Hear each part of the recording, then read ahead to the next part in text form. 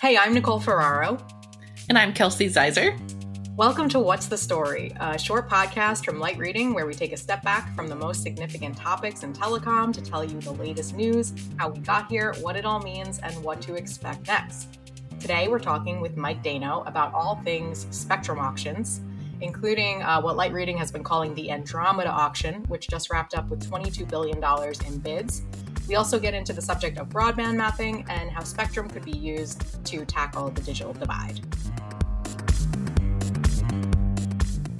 Hey, Mike, thanks for joining us on What's the Story? Hey, Kelsey, thanks for having me on What's the Story?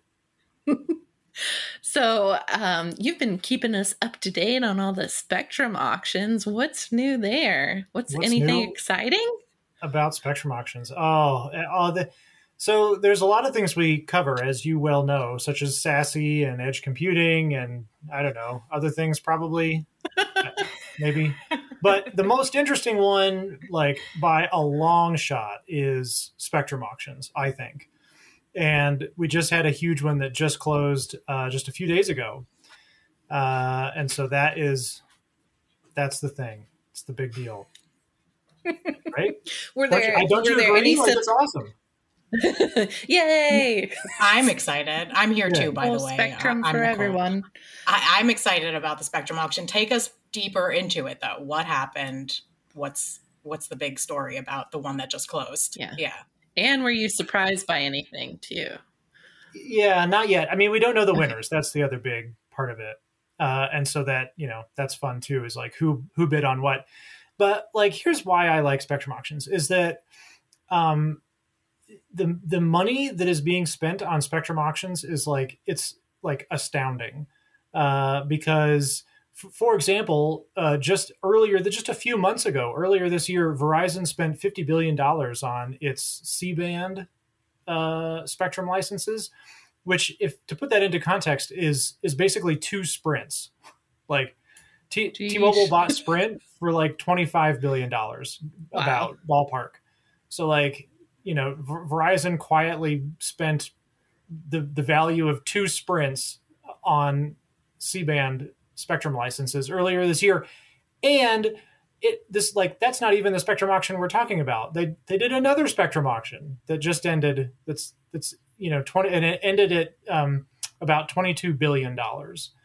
So we don't know who spent what during this most recent spectrum auction. But that's another huge chunk of money. And that price, all that money doesn't include the money it's going to cost to buy all the radios to put those spectrum licenses into action.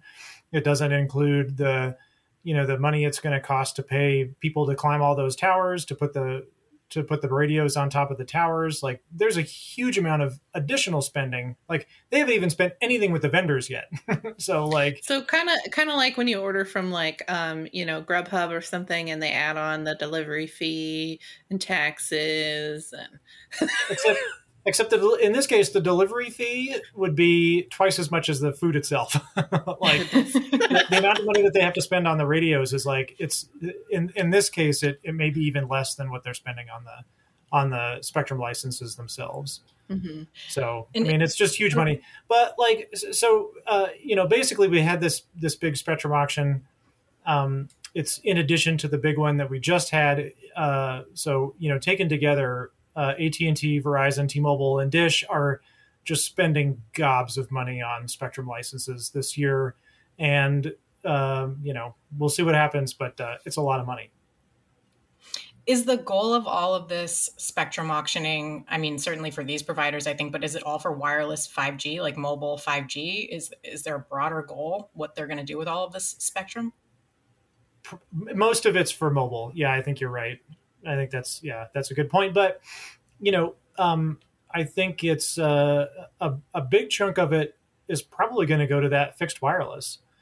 And so when you take into account all of the spectrum that they bought in the C-band auction earlier this year, and then all the spectrum that they bought in the most recent auction of 3.45 to 3.55 gigahertz licenses, that's the auction that just ended. We call it the Andromeda auction because that's way because cooler. It sounds cool. It sounds way better. Yeah, way better. So cool. Yeah, we're just waiting to hear back from was it Kevin Sorbo about if he's gonna be the mascot. I think he should. He's not doing anything right now, so probably not. Yeah, he could be the mascot for the Andromeda Spectrum auction. Yeah, that would be awesome. That's what is missing is a mascot. Yeah, and some t-shirts. Yeah, I mean that would make it way more exciting. Yeah. When can we expect to maybe hear more about who the winners are and who bid on what? Yeah, so we have the results from the C-band auction earlier this year, and the most recent one, the Andromeda auction, we do not have those results. We'll probably get them in January. Okay. But it's a really good bet that AT&T bought a lot of that. Like they're probably most estimates put them around $9 billion from this auction. T-Mobile and Verizon probably less than that. And then actually, I think there's pretty strong indications that Dish spent $5 billion or more in that most recent auction, in the Andromeda auction, which is a big deal because, as you may know, they don't have a mobile network yet. And here they are dropping probably dropping another huge chunk of change on even more Spectrum licenses. So they're really doubling down, I think, on Spectrum. And Nicole, like you said, they're definitely using it for just regular smartphone stuff. But I think there's a really strong chance that a lot of that spectrum could be devoted to fixed wireless, especially if they get a bunch of the funding that the government is going to start rolling out for that. So I think there's that would be the other big use for it is fixed wireless, especially in those like suburban and rural areas. Like I think there's a good chance that a lot of that could be allocated to that. I think that's what a lot of groups are hoping for and pushing for it. Do you think that because I've seen it both ways. Like people are arguing it should be all fiber, but are you hearing that, Nicole, in your reporting, especially on the the government funding and stuff? Like, are they how big of a chance is all that going to go to fixed wireless?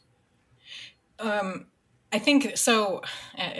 We have a long way to see where it all goes. But so the FCC needs to release its own map so that the states can create their plans for how they're going to use. Each state is getting $100 million, and then there's more money beyond that based on need. So what we're going to see next is like all the jockeying from the various industry groups for that money that states are going to say that they need. So we're going to see the fixed wireless groups, WISPA and the Fiber Broadband Association all fighting for those dollars in the middle. And I think that the communities are going to have quite a bit of input on what they actually want, because if you listen to the groups, both of their technologies are the best for all of the communities regardless. But when I was listening to a conversation on spectrum and how it could be used for the digital divide recently, and there is a lot of interest from people in rural areas, particularly tribal areas, because of the way that fiber rips up the ground. Satellite fixed wireless could be more interesting technologies there. So there is a desire for more of that spectrum to be available for digital divide purposes. So that was the reasoning for my question there. So I think there's be a lot to see for how this all shakes out next year. Yeah, I'm just thinking of the amount of spectrum that they have released in these two auctions this year, and it's a crap load of spectrum. It's it's almost 400 megahertz of mid-band spectrum, which is it's way more than it's comparable to the amount of spectrum that is currently devoted to 5G today, like total, or mobile networks, not just 5G, but mobile networks total. Like that's as much as they have. So it's like you're basically doubling the capacity of mobile with this like really rich spectrum. And so, it would seem to me that they would push pretty hard on that fixed wire. The AT&T and Verizon and T-Mobile would push pretty hard on the idea of using that spectrum for digital divide stuff, just because that's a crazy amount of capacity that they're going to have soon. So you guys mentioned the broadband map earlier this week, and you were both reporting on how they're it probably should have been updated a while ago. Any thoughts on next year? Do you think we'll get a solid update on the map from the FCC? So the FCC has no choice. They're mandated by something called the Broadband Data Act that was passed last year and signed into law that requires them to recreate the nation's broadband map. And the states basically now have 6 months to create their plans. And so the FCC is really behind on releasing this map.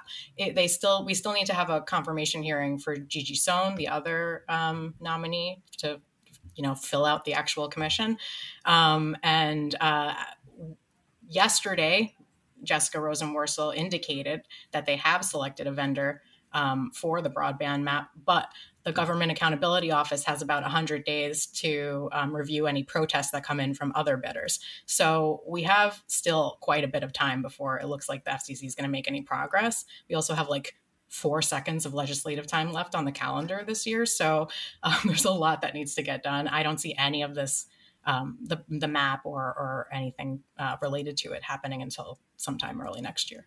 Yeah, I thought it was interesting. I think you wrote that they said that they didn't have the computing power to update it. Correct. Rosenworcel said that something she didn't know as a rank and file member, but once she was appointed as acting chair, she got access to more information and basically found out they didn't even have the computing power at the FCC to build the kind of map that they need. So it's just really amazing stuff. Also, back to the spectrum and connecting it back to what's going on in the government. This is a thought I was having earlier. I lost my train of thought, but here it is. There is a bill in the House, I think. I don't think it's gotten debate on the floor, but I'm not positive, to basically release a lot of the spectrum that the government is squatting in and make more of that available. So that could be an interesting debate if that ever gets airtime on the floor. Yeah, we'll see. I mean, I think from my perspective, the people in the industry do not expect a lot of spectrum to be released anytime soon. They're really looking. So they auction the C-band, which is up in the high part of the 3 gigahertz band. The Andromeda auction was kind of the middle of the 3 gigahertz band. There's the lower 3 gigahertz band. That's where the DoD sits, and DoD is they do not want to give it up at all. Yes, they were called spectrum squatters by this panel. But from the DoD perspective, for those of you who are doing spectrum bingo right now, that's a good one. Spectrum squatters. Spectrum squatters. Yeah, it's my Halloween costume next year. I called it. I'm a spectrum squatter. Spectrum squatter. Well, it looks like we have a lot to pay attention to as far as this topic goes next year. So we hope that you won't keep this all to yourself, Mike, and you'll come back and talk to us about it. I'll talk about spectrum all day. Don't squat on your story. Yeah. Gross. Right. Yeah. This episode is sponsored by Squatty Potty. Is that where we're going? It sounded better in my head. It wasn't as good as spectrum squatting. Right after I said it, I immediately regretted it. So okay, good. Let's end on regret. Yeah. Thanks, Mike. Thank you, Mike. Thanks. Thank you so much, Mike, for taking the time to talk with us today. Thank you as well to our producer, Pierre Landrio, for making this episode. Be sure to subscribe to the Light Reading Podcast for more interviews and insights from the team. Thanks for listening. We'll see you next time. See you then.